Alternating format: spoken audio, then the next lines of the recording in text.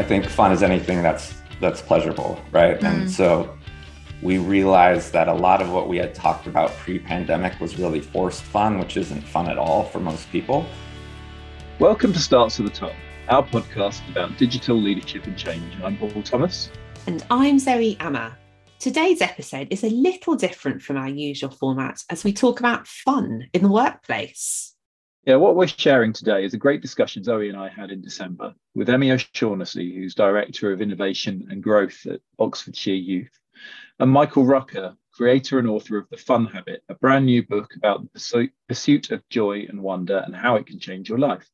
Michael is also CDO at Active Wellness in San Francisco and an organizational psychologist and behavioral scientist. This was a fascinating conversation, and we're so pleased to be launching it during the week, which is supposed to be the hardest in January every year. And we covered a lot of ground in this chat with Emmy and Michael. And one of the things that we talked about was how we define fun and how do we make it inclusive for everyone when we all have very different ideas about what fun looks and feels like. So, Paul, how do you see fun? When have you had the most fun at work? Well, right now, Zoe. Right now. Right now. This podcast. Yeah, I think it's funny, isn't it? And I think we go into this in some detail in the episode, but the conversations we all used to have about, let's go and have a fun day out, let's go and do a team building exercise and that sort of thing, and how that is just not fun.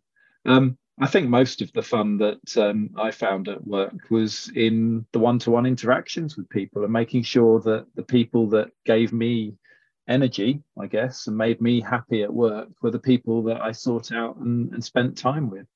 And it was always good if those people were in your team and the people you worked with day to day. But I think for me, it was about the people and just making sure I made time to be with them. How about you? Yeah, I agree. I mean, as someone who is an introvert, I've never really liked that enforced idea of fun. And especially back in the days when I worked in the city and in a corporate environment, there were a lot of assumptions about fun that I found quite challenging as a young woman, especially a woman of colour. So, for example, everyone's going to go out drinking and get really hammered. And that's not really me, because certainly now I don't drink at all. I'm half Chinese and it makes me go bright red and feel quite ill. So I think that's one of my takeaways from this episode, actually. It's not about this top-down idea of this is what I think fun is, because that can create a really weird power dynamic. It's actually about empowering people to tease out what their idea of fun means to them. Yeah, I think that was key, wasn't it, in this conversation? Everybody's idea of what fun means is completely different. You drew up the dictionary definition, which was more about joy and enjoyment and pleasure and those sorts of things, and everyone experiences that in different ways. And to make it really inclusive is to make sure that you listen. I think Emmy will make a point that everyone will hear later about listening and making sure that you involve everyone in the decision, so you don't end up in a pub or in an escape room or something like that with people that you don't want to spend time with. It's about spending time and energy with those people that give you that energy back. Oh God, absolutely. You've reminded me I'm going to an escape room for my 12-year-old's birthday party tomorrow. So I don't know whether that's going to be fun. It's going to be fun for him, certainly. But it's interesting what you say there just before we get into that conversation, because for me, fun is about nerding out with a ton of post-its and people who I love working with and who I'm learning a lot from. And then for other people, it might be that trip to the pub after work. So you're right. I think we need to look at this in a much more democratic, inclusive way. For sure. And I think that's what we sort of arrived at during this conversation. And is the entire focus of Michael's books. We don't want to take too much away from him. We just want to get on and share the episode and see what Emmy and Michael had to say. And now for our conversation with Emmy and Michael.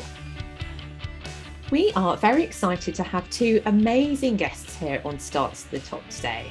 Emmy O'Shaughnessy is the Director of Innovation and Growth and Deputy CEO of Oxfordshire Youth. Studying her MA in Applied Theatre at Goldsmiths College led Emmy to practice community arts, particularly with young people in care, disabled young people, and those living through mental health challenges. Her studies explored the themes of love and creativity as joint catalysts for community-powered healing and social change. She has been a charity CEO for a community arts centre, founding the first Disability Youth Arts Festival in Oxford, RAW, and a trustee for arts organisations working with young women, a youth worker, and a poet. Her own care experience has been a guiding presence in establishing core values of belonging, community healing, joy, creative freedom, and kindness. In her current role, she centres collaboration and imagination in designing systems change approaches to tackling the root causes of inequality in Oxford, the second most unequal city in the UK. We are also delighted to welcome Dr. Mike Rucker to the podcast today. He is an organisational psychologist, behavioural scientist, and charter member of the International Positive Psychology Association. He has been academically published in publications like the International Journal of Workplace Health Management. His ideas about fun and health have been featured in the Wall Street Journal, Washington Post, Fast Company, Psychology Today, Forbes, Vox, Thrive Global, Mindful, Mind Body Green, and more. He currently serves as a senior leader at Active Wellness and is the author of the new book, The Fun Habit, which is available in January 2023. Welcome to Starts at the Top, Emmy and Mike. Thank you so much for joining us here today. Thank you for having me. Thank you for having us. Yeah. We are so thrilled to have you both here today. And before we hit record earlier, we were talking about how those definitions and maybe even those experiences of fun have evolved for all of us since March 2020. So I wondered whether we could start with you, Emmy, and you could tell us about how your definition of fun has evolved since that time. Yeah, I mean, I think it does still feel like we're living in a kind of before and after times. So, and now we're kind of integrating this, the experiences we all had through COVID and feeling our way through to what our lives are like now, and still processing, I think, a lot of what happened and how it's changed us. So I don't think there's been a hard and fast transformation of what fun means to me. I think the way that I have fun and the way that we have fun together in work and within friendship is still similar to the ways that we had fun before. But I suppose what happened for me in work during the pandemic and that period was really an opportunity to be creative about how we could stay in connection and bring ourselves and our humanity to the fore during really, really troubling, uncertain times. And, you know, at that time I was running the Arts Centre, so I wasn't where I was now. And, you know, we found a way across the team of 13 that we were then of sharing and exchanging stories that bonded us together. And I think one of the definitions I most kind of am drawn to around fun is this sense of lighthearted pleasure. And that felt like a really difficult state to get into during COVID, the feeling of being lighthearted during such a difficult and lonely time. But I think people did manage it. And I remember back to all of those amazing videos that were being shared in the early stages with a surge of creativity in terms of how people were expressing this new experience of being in lockdown in really creative ways, brought people a sense of lighthearted pleasure at a really difficult time. And it was really interesting to observe that over the course of COVID, those really started declining, I think, as the weight and the heaviness of that human experience just felt like interminable. And And so kind of within our own organization, we did find ways of kind of sharing music and songs that we loved. I remember putting things in the post, like boxes of cookies to members of the team with a little handwritten note, just to keep those connections and those bonds feeling rich. But I think that is one of the things about an experience like COVID and what we went through, and now with the cost of living crisis, is that the longer heavy situations go on, the kind of more effort you have to put in to really fight for the importance of pleasure and fun and joy. It becomes more difficult and challenging, but even more necessary. Absolutely. Fun can feel like quite a hard won state, can't it, when we're going through this continuous period of turbulence like this. And Mike, how about you? How has your definition of fun changed since COVID began? Well, I think dovetailing off of Emmy, the definition per se hasn't changed. For me, it's similar in psychology. There's this academic term called valence that essentially just means pleasure or lack of pleasure. And so I think fun is anything that's pleasurable, right? And so COVID didn't necessarily change that. I think what COVID did in the context of fun at work is that we realized that a lot of what we had talked about pre-pandemic was really forced fun, which isn't fun at all for most people. And so there was this empowerment, right? Because autonomy was essentially a component to be able to survive that. I mean, bosses had to essentially relinquish some control to allow their companies to continue to operate. And I think people felt comfortable with that and realized that they had a little bit more agency, maybe than they did before. And so now what we're seeing is that folks post-pandemic understanding that, hey, fun at work specifically is supposed to be a little bit more inclusive. I would bring up the French case that was popular last week about the gentleman that just won a court case saying that my company's version of fun wasn't fun for me at all. And when he had kind of expressed his opinions, he was fired, and he ultimately won that case, right? And I think that's a good example of what's kind of happening across the board globally is like, if you're prescribing or suggesting that I have to do something, that's really an extension of work. That's not necessarily fun for me. And so strong leaders are really co-creating these inclusive environments and approaching them with a lot more empathy, which I see as a good sign and a change post-pandemic than what was happening pre-pandemic. I'm so pleased you've raised that news story because Paul spotted it earlier this week and DM'd it to me. So we must talk about this on Friday with Emmy and Mike. Paul, can you just give us some background on the news story for anyone who's not familiar with it?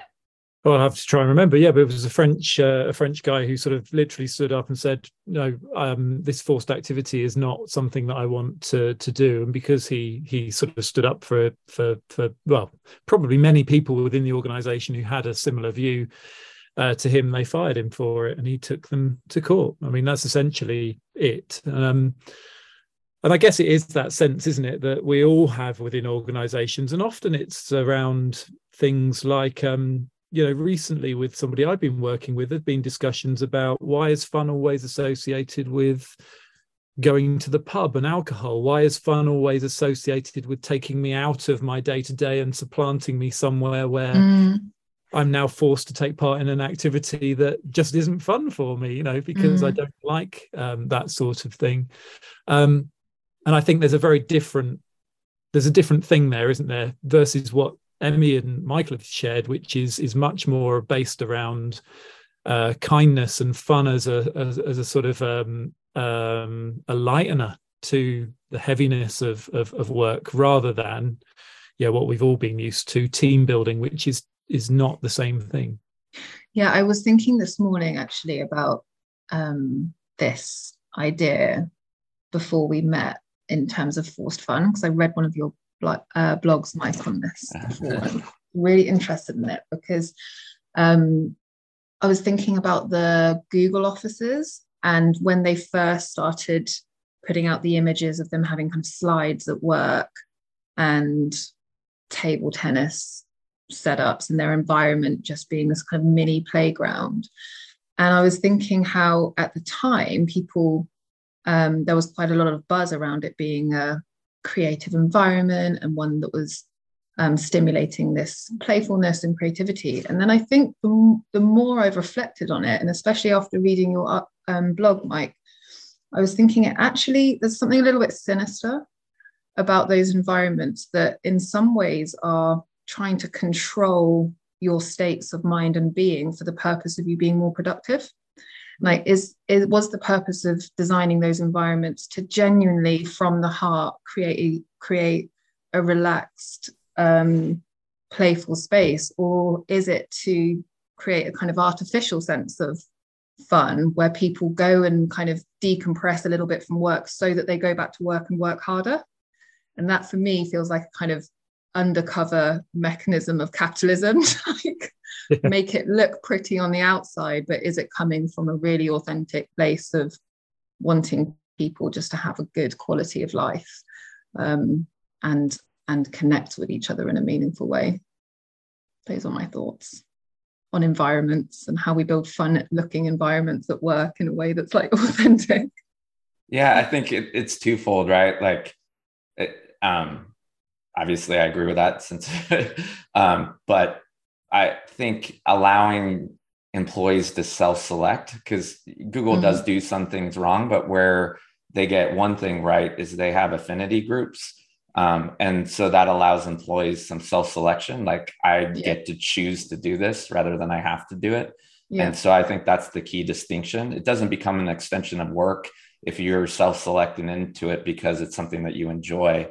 And the added benefit of that is it's generally cross-departmental. So, there's no sort of leadership dynamic or, where that can become quite problematic, right? If your boss asks you to come to happy hour, you're a lot less likely to say no. But if you're self-selecting in and it's from a different team, then, that might be something you actually want to do. And so I think that's the difference. Do you have any advice, either of you, on some principles on how we can make fun inclusive in the workplace?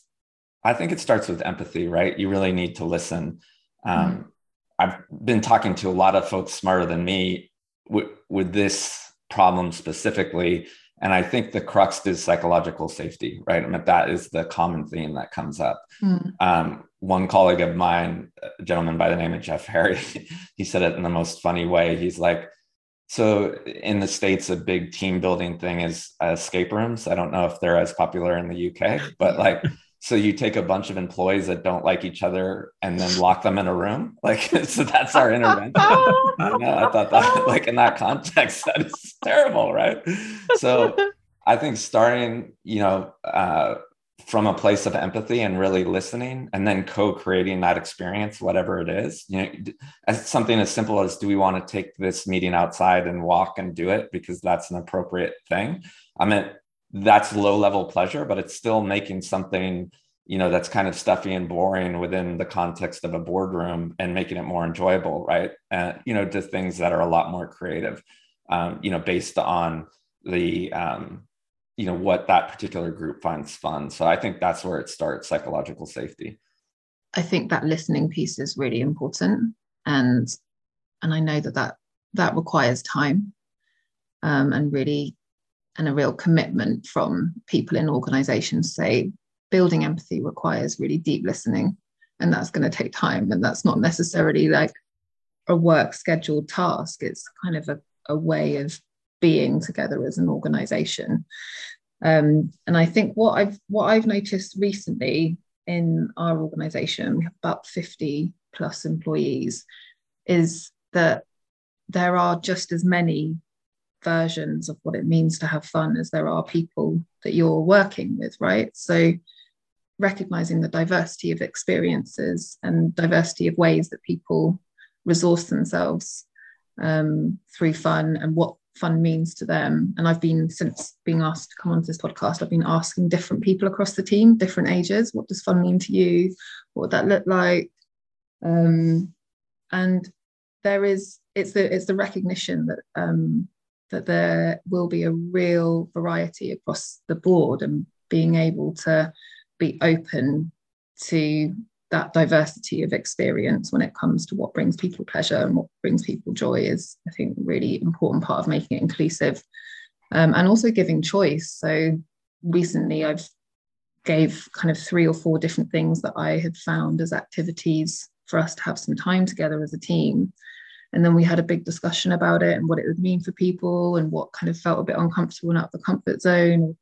And, you know, that was healthy. And then the next time round, it will be somebody else in the team who comes up with their selection and offers it out. So I think that opportunity to bring choice is completely crucial, as well as like really celebrating the diversity, like the full spectrum of fun across the community you're working with, and being willing to like dip your toes in somebody else's version to try it out, and you never know what it might teach you and bring you. It's funny though, isn't it? Because I remember back in my sort of corporate days, we moved offices. We had a really nice setup in one office. We moved to another, and there was a real sense of we've moved over here. We're all sitting in different locations. We're sort of not necessarily together in the same way that we used to be. How can we bring a sense of community and adjustment? And I stole something from Twitter, and I think it was something that was shared on I can't remember where it was shared. Anyway, it was stolen from Twitter, and it was called Tea Time. And what it meant was every Thursday at 4 o'clock, we just had we made tea and cakes, and we put them in the kitchen area. And if you wanted to come along to it, you could come along. And it gradually sort of the immediate thing was, it was suspicion, right? Why do you want to give us tea and cakes, and why 4 o'clock on a Thursday? Well, that just made sense. People were generally in the office on a Thursday. Friday was a time when people weren't around so much. It was a nice thing to lean into Friday, but there was nothing to be suspicious about. But what it became was exactly that, where you had people that started to get in touch with me and said, can I have a slot at tea time? I want to update I want to update the team on some work that we're doing, or things like that. We even had it started to become a way for people that practice different religions to come and share their holidays and experiences that we wouldn't normally get as a team. This is how we celebrate these religious festivals and things like that. But the crux of it, the thing that started it, was just us saying, right, half an hour on a Thursday, let's just take that out of the diary, make sure people know that they have something that they can come and attend. And I don't know whether it still goes on today, probably not. But it was just one of those things that you said, exactly what you said, it's giving people time. But isn't it funny how giving people that time is met with suspicion straight away? It is. And one thing that's not talked about enough is protecting people's leisure outside of work, right? Like, so a crux to my academic research was with physicians, right? And so, but I'll be asked like, well, how do you make folks that work at a suicide hotline, have fun? And so there are going to be certain professions where within that work environment, because of what you signed up for, fun isn't an appropriate thing to interweave within it. So in those cases, to be able to ensure that your employees have fun, then you need to protect their leisure time, right? And that's something that we just don't talk about enough. Like, there's been a lot of studies done with regards to what happens during the lunch hour, and the people that have the most fun are just the ones that are allowed to choose it. So ironically, people would, if it's of their own choosing, will have more fun working through lunch than having lunch with their boss, because they got to choose that's what they want to do. But also these times for renewal so often are like, okay, well, we'll just grind it out, right? Where just that sort of break from the monotony allows you to come with a much more joyful sort of spirit when you return. And that's true, especially here in the States, with regards to just taking time off of work. I'm at, where the average leisure duration per year is 40 hours, which essentially means you only took 5 days off. That's just, we know what the outcome now is because of all the studies on burnout. So, that's not necessarily a component while you're in work, but it is certainly a component of fun and work. And so, we need to talk about that more too. What is one of the difficulties we're finding at the moment just linked to what you were saying about how do you find or locate a sense of fun if you're running a suicide hotline? Is it appropriate to ever place that as a value base within that field or area of focus, or is it just about outside time? We run supported accommodation for young people who are kind of living through complex trauma. Lots of them are young people from the care system, unaccompanied asylum seekers.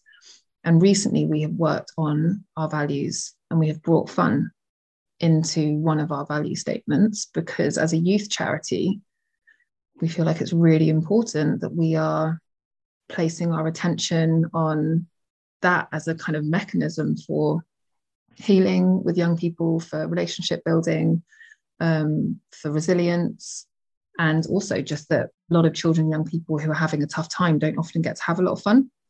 So we've made this really big shift in our values to bring fun into it. But the resistance that came from within our team was from the team who are delivering supported accommodation support to those young people, because their feedback was, we don't have time for fun because we are on the front line. It is so relentless in terms of the issues and the levels of safeguarding and kind of complex trauma and the needs. Like, it almost felt like an insulting lack of recognition of how serious and heavy their job was. So how do we reconcile those? Because I don't want to be naive about this, but I still do believe that fun, a space for fun, can be found in those environments, and actually are really important as a kind of antidote for lightening some of the heaviness.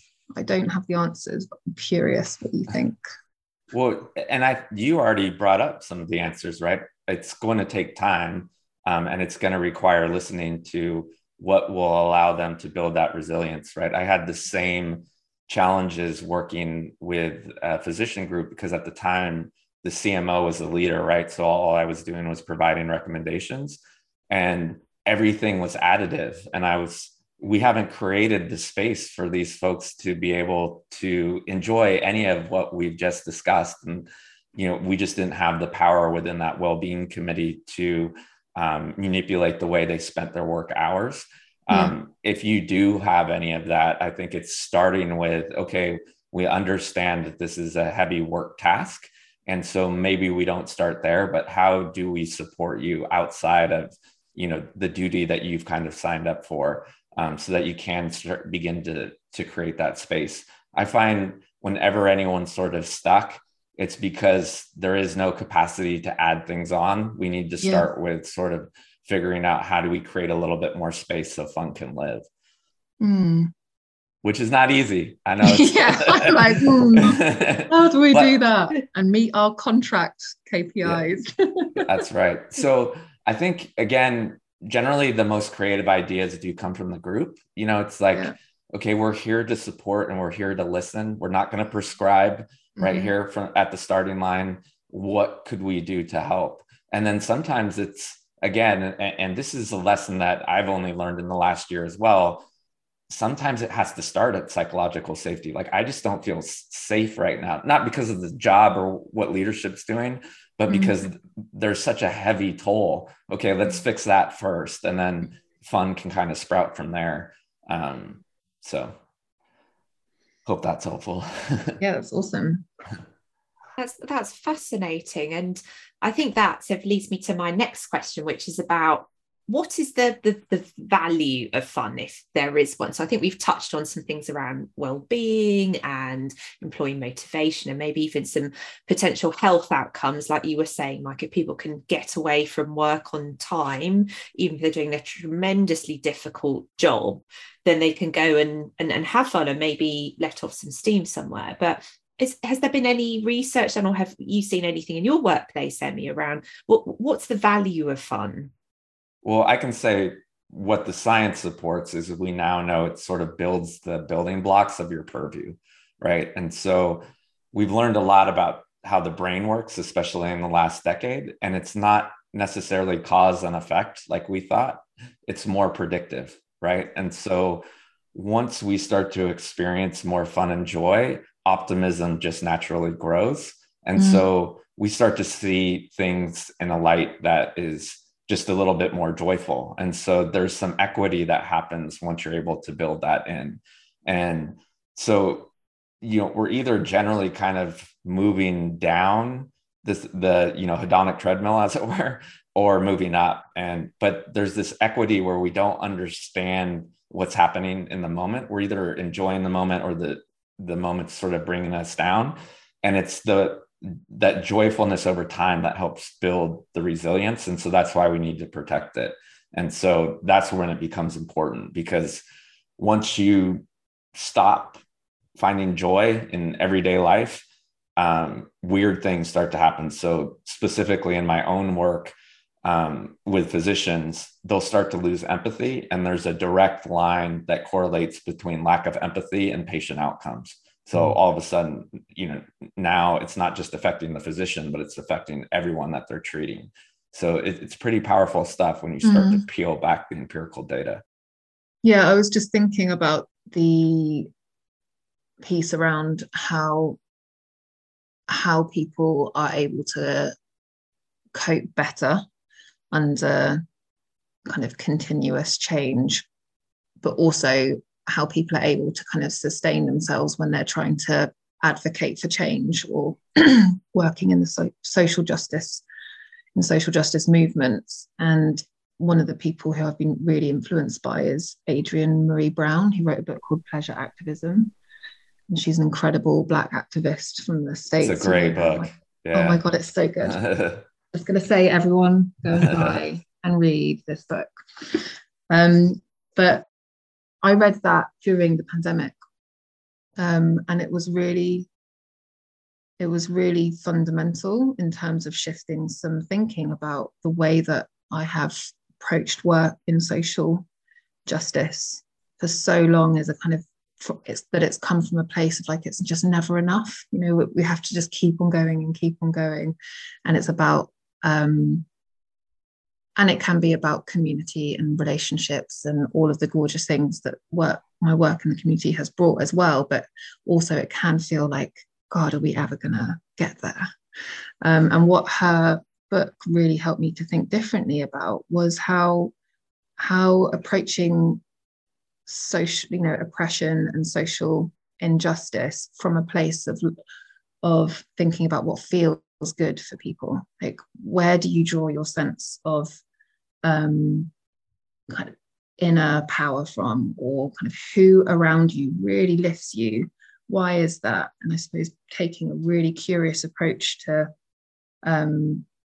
getting to know yourself and all the things that bring you a sense of pleasure or joy or kind of fun or uplift is kind of the foundation actually for social justice work, because you can land on that when things get really tough and bounce back. And I just hadn't thought about it in that way before. So I think in terms of how, I suppose I've started seeing the value of fun within, the voluntary sector and all the different social causes that we're, lots of us are engaged with and passionate about.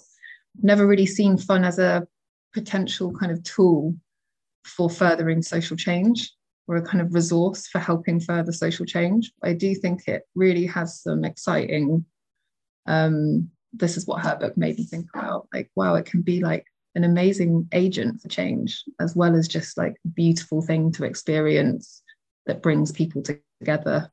What does it mean kind of politically is something I hadn't thought about before I read that book.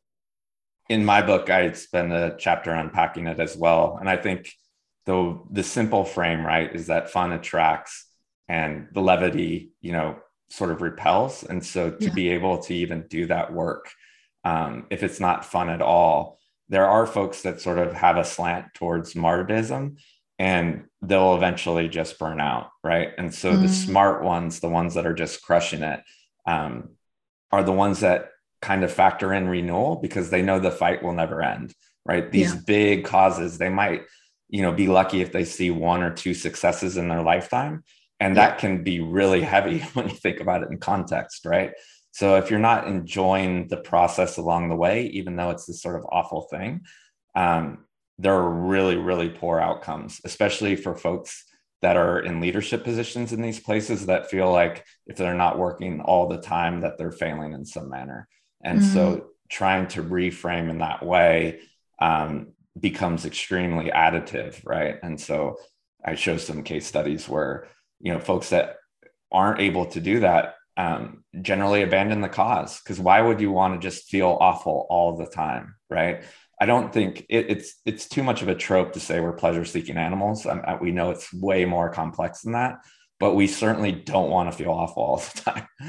You know, it's one of those things that I feel that we fairly regularly see through social media, is that post that pops up in your feed that says, "That's it, I've got to go away for a bit. I can't do this anymore because of, you know, various reasons." And it's that pause that people take and move away. Whereas I think what we're trying to say here is, how do you support people who end up in that space to stop them getting to that point where they just have to walk away from everything? How do you sustain that on a regular basis? And if you are fighting against huge injustice or whatever, it must be just physically exhausting. You've got to find that sort of that level of that thing that brings you back and grounds you. Otherwise you will burn out.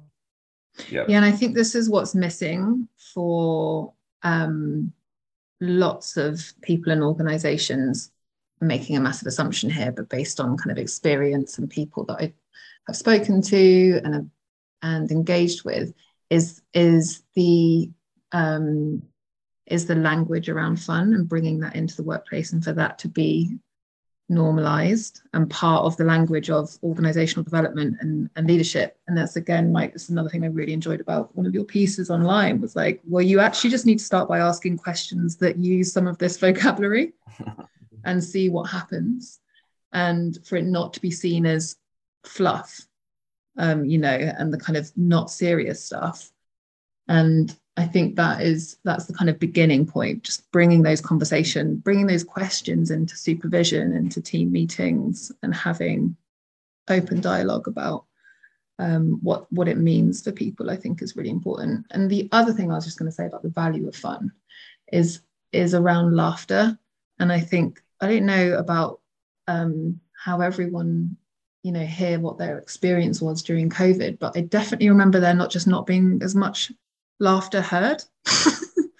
You know, it was not because we were all so alone, there was probably less of it just out and about in the supermarket, hearing people have a giggle or whatever, waiting in the queue and you know, having a chit chat and making a joke.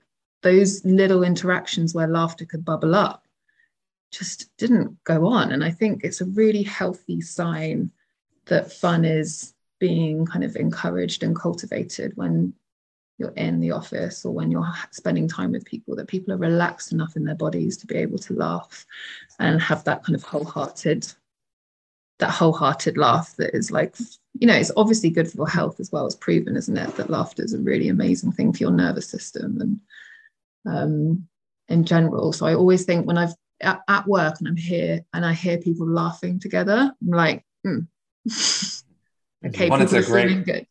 Yeah, it's a great way to smash the hierarchy too, right? I mean, it's a social cue that there is something that we're connected to because we're laughing together. And John Cleese has some amazing quotes that I won't try to butcher right now, but I meant, you know, essentially how, you know, it's a great tool for democracy, right? Because, you know, if two people are laughing together, even if they don't necessarily understand each other, it's, you know, it's a quick way to connect in a really intimate fashion. I love what you just said. The example, my family will kill me for this, but the example it's just brought to mind was we traveled to the States about 4 or 5 years ago. And as English people entering the States, there was all this sort of nervousness around, well, they're very vigorous at the border patrol, you know, the police, they're going to check everything. And when we walked through the airport, we came to the very serious looking policemen in their Boston uniforms. And the guy we were directed towards looked quite frightening, to be honest. And as we walked over towards him, my youngest son's trousers just fell down. And you could see this guy just crumple, just absolutely crumpled. And his smile came up and he started laughing his head off. And he just went, wait till I tell my wife about what just happened. And we just had the most brilliant introduction to bringing the kids into the States, all because my child's trousers fell down. It's that kind of level. Completely floored someone into, you're not in a position of power anymore. You are me, I am you. Half of comedy is timing, right? It really is. And it's like, hi, we're British and we're bringing the slapstick. Yeah. Well, also there is something about like this, in the workplace anyway, and I find this in organizations where there's really rigid hierarchy, the jokes happen kind of at each level, rather than like across all layers of the organization, which is not comfortable. But also, this kind of notion that you have to retain a sense of seriousness and taking yourself seriously in your role is a signal that you are an expert or you have a level of authority. And I've always said, to my team, I take my work really seriously. I really try and not take myself seriously. And I think that is something I try and like hold, because it means that you don't take stuff personally, and that we're fluid, messy beings, like just trying our best. And we're going to make mistakes and consistently and disappoint people and ourselves and get up and try again. And I think that, I hope that message kind of gives people that sense of like, it's okay. And I think fun and mistake making is actually really important as a link, as a connector as well. Just like we're able to mess up, and it's okay. We can have, unless it's caused serious harm to somebody, obviously, then that's not funny. But in general, in our work, we can make mistakes and just look at it and hold it with some lightness, and our part in it with a little bit of humility and space. Yeah, absolutely. I think if a corporation or a workplace is struggling to do that, then you just set up time where the guidelines are, you have permission. This is our space. Generally it works best if it's a creative endeavor or you're trying to be innovative. But like we're safe right now to break things. Like the whole game right now is because you're right. It's, fun lives in a space that's not so outcome focused, right? It's the outcome mentality that kind of, where we bristle, right? And tense up because we're so focused on being right. And so any sort of playground, quote unquote, that allows for creativity and not necessarily having to be right, it's fertile ground for having more fun. That is I'm enjoying writing notes. That was a great one. I stole that one from John Cleese as well. So. He has an amazing seminar on it, so I'll send it your way. It's worth an hour. Yeah, I'd be interested to see that. And just before we wrap up, I think there's something so interesting in what you've both said about how leaders can perhaps not measure this, but just be confident that they're making the workplace a bit more fun for people, even if it's very low level stuff that still makes a massive difference, isn't it? Colleagues coming in and feeling safe to laugh with each other. Do you have any tips, either of you, around what can leaders do right now to create a bit more of that sense of joy and fun in the workplace? Well, I love what Emmy brought up, this idea that when inside jokes are only shared, at certain hierarchical levels, that's sending a signal like, that we're all different. And so figuring out ways to sort of be inclusive, and that you need to lead by example. So a lot of times it's creating experiences that aren't necessarily department dependent, and then again, I would go back only because it's important and not talked about enough, that there's signals that we're going to protect your leisure outside of work too. And again, the truth be told, it is a win-win. Like, Emmy touched on with regards to Google, is that if you provide those types of experiences, one, people live a more joyful life, but it also allows them to bring their best selves to work.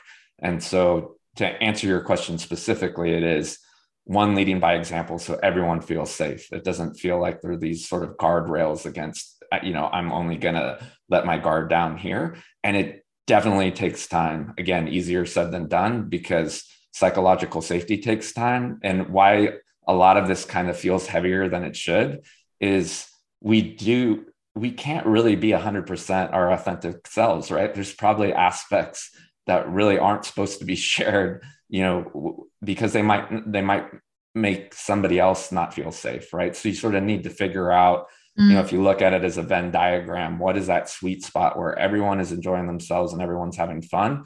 And unfortunately, the burden falls on leadership to find that, but that's the work, right? And then the second, again, is how do you create the environment and the space, if it can't happen within the workplace, outside of the work, so that people just feel that they're living a fun life because they're enabled by the folks that they work with.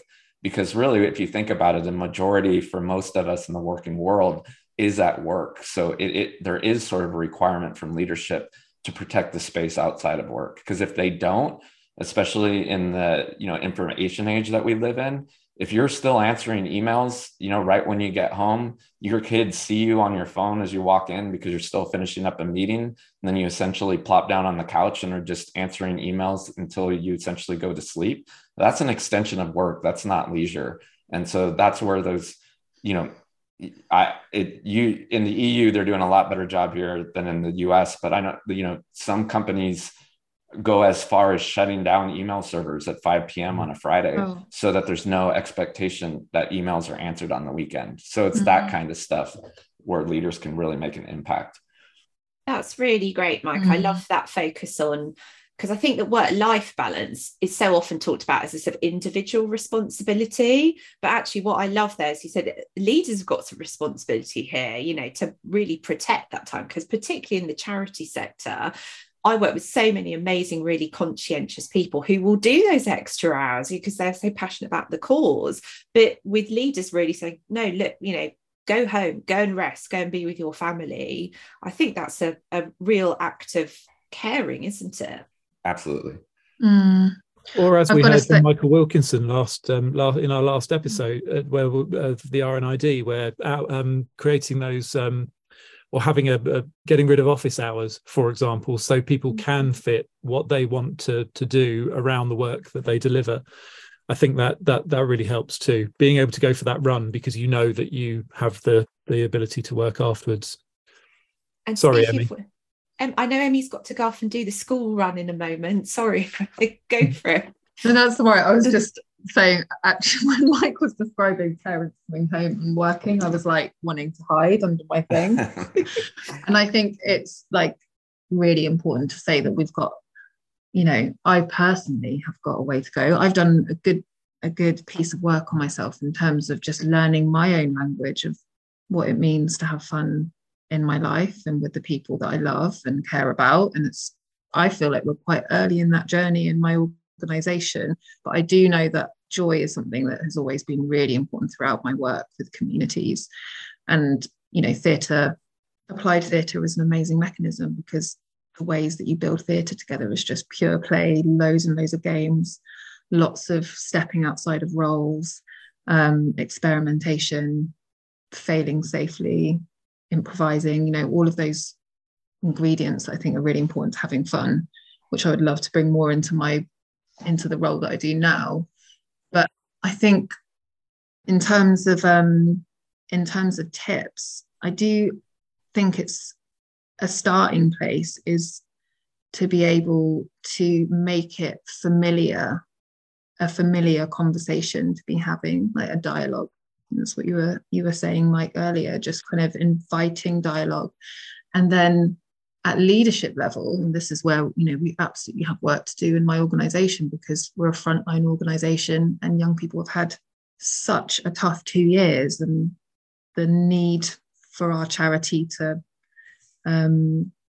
meet those young people where they're at has been really full on, and lots of people across the sector are knackered and burnt out, and it feels like a big changes needed from leaders in the third sector to say, actually, like, we're not going to be martyrs about what our and in how we work and how we carry out our roles. We are really going to stand in this value of protecting time for leisure, breaks, human connection. That's all really important just because it's important, not for any other reason.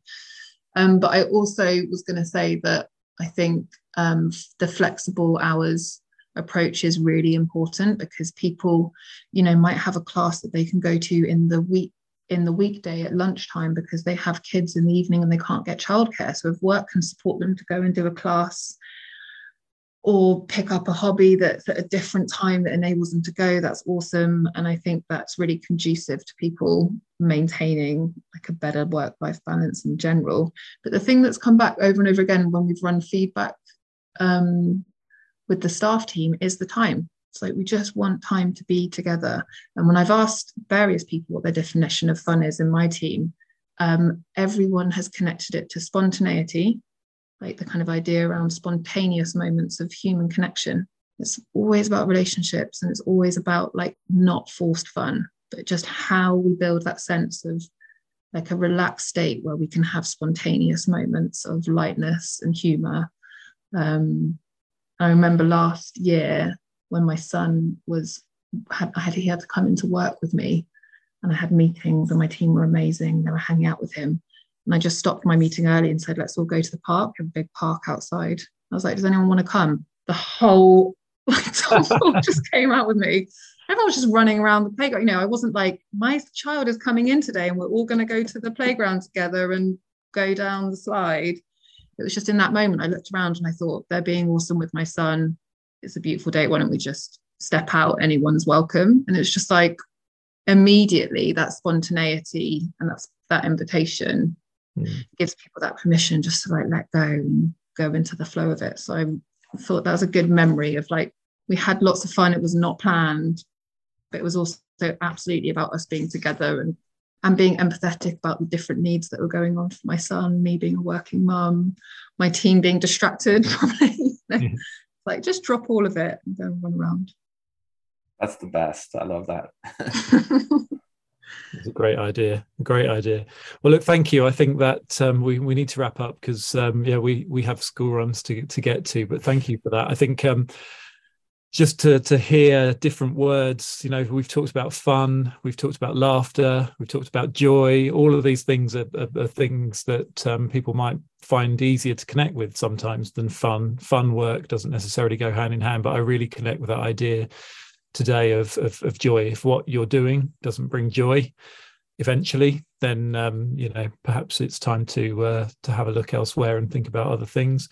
But thank you very much. I think the top tip I'd take away for leaders is that time. It's giving people time and not wanting to go and then fill that time with anything specific. It's it's fine sometimes to just bring in some coffee and cake and then just say sit and chat to each other and chill, or go to the park as Emmy's just experienced. So thank you very much for coming on.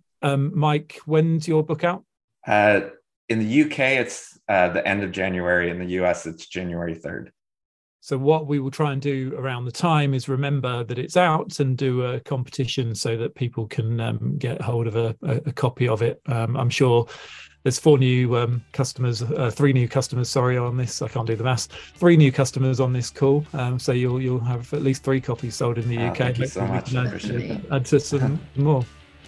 Thank you so much to Emmy and Michael for joining us. I learned lots from that episode, and I'd love to hear what everyone else thinks of it too. And Zoe, do we need to book an away day at the fun location in Hertfordshire?